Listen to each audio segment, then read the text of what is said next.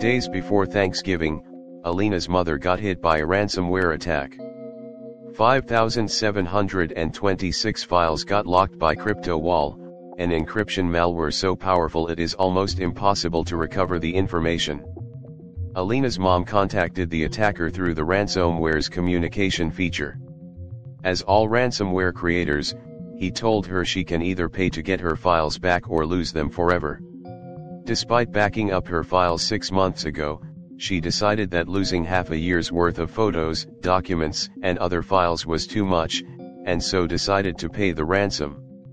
The price to unlock her files was $500 in the first week and $1,000 in the second one, after which the files would be deleted. Payment was to be done in Bitcoin, a complicated process which she had to learn on the fly.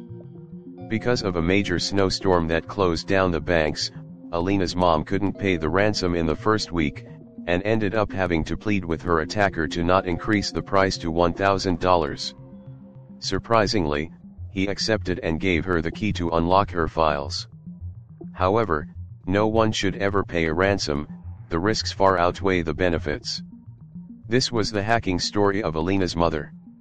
We will meet you in the next podcast with another thrilling story. Thank you.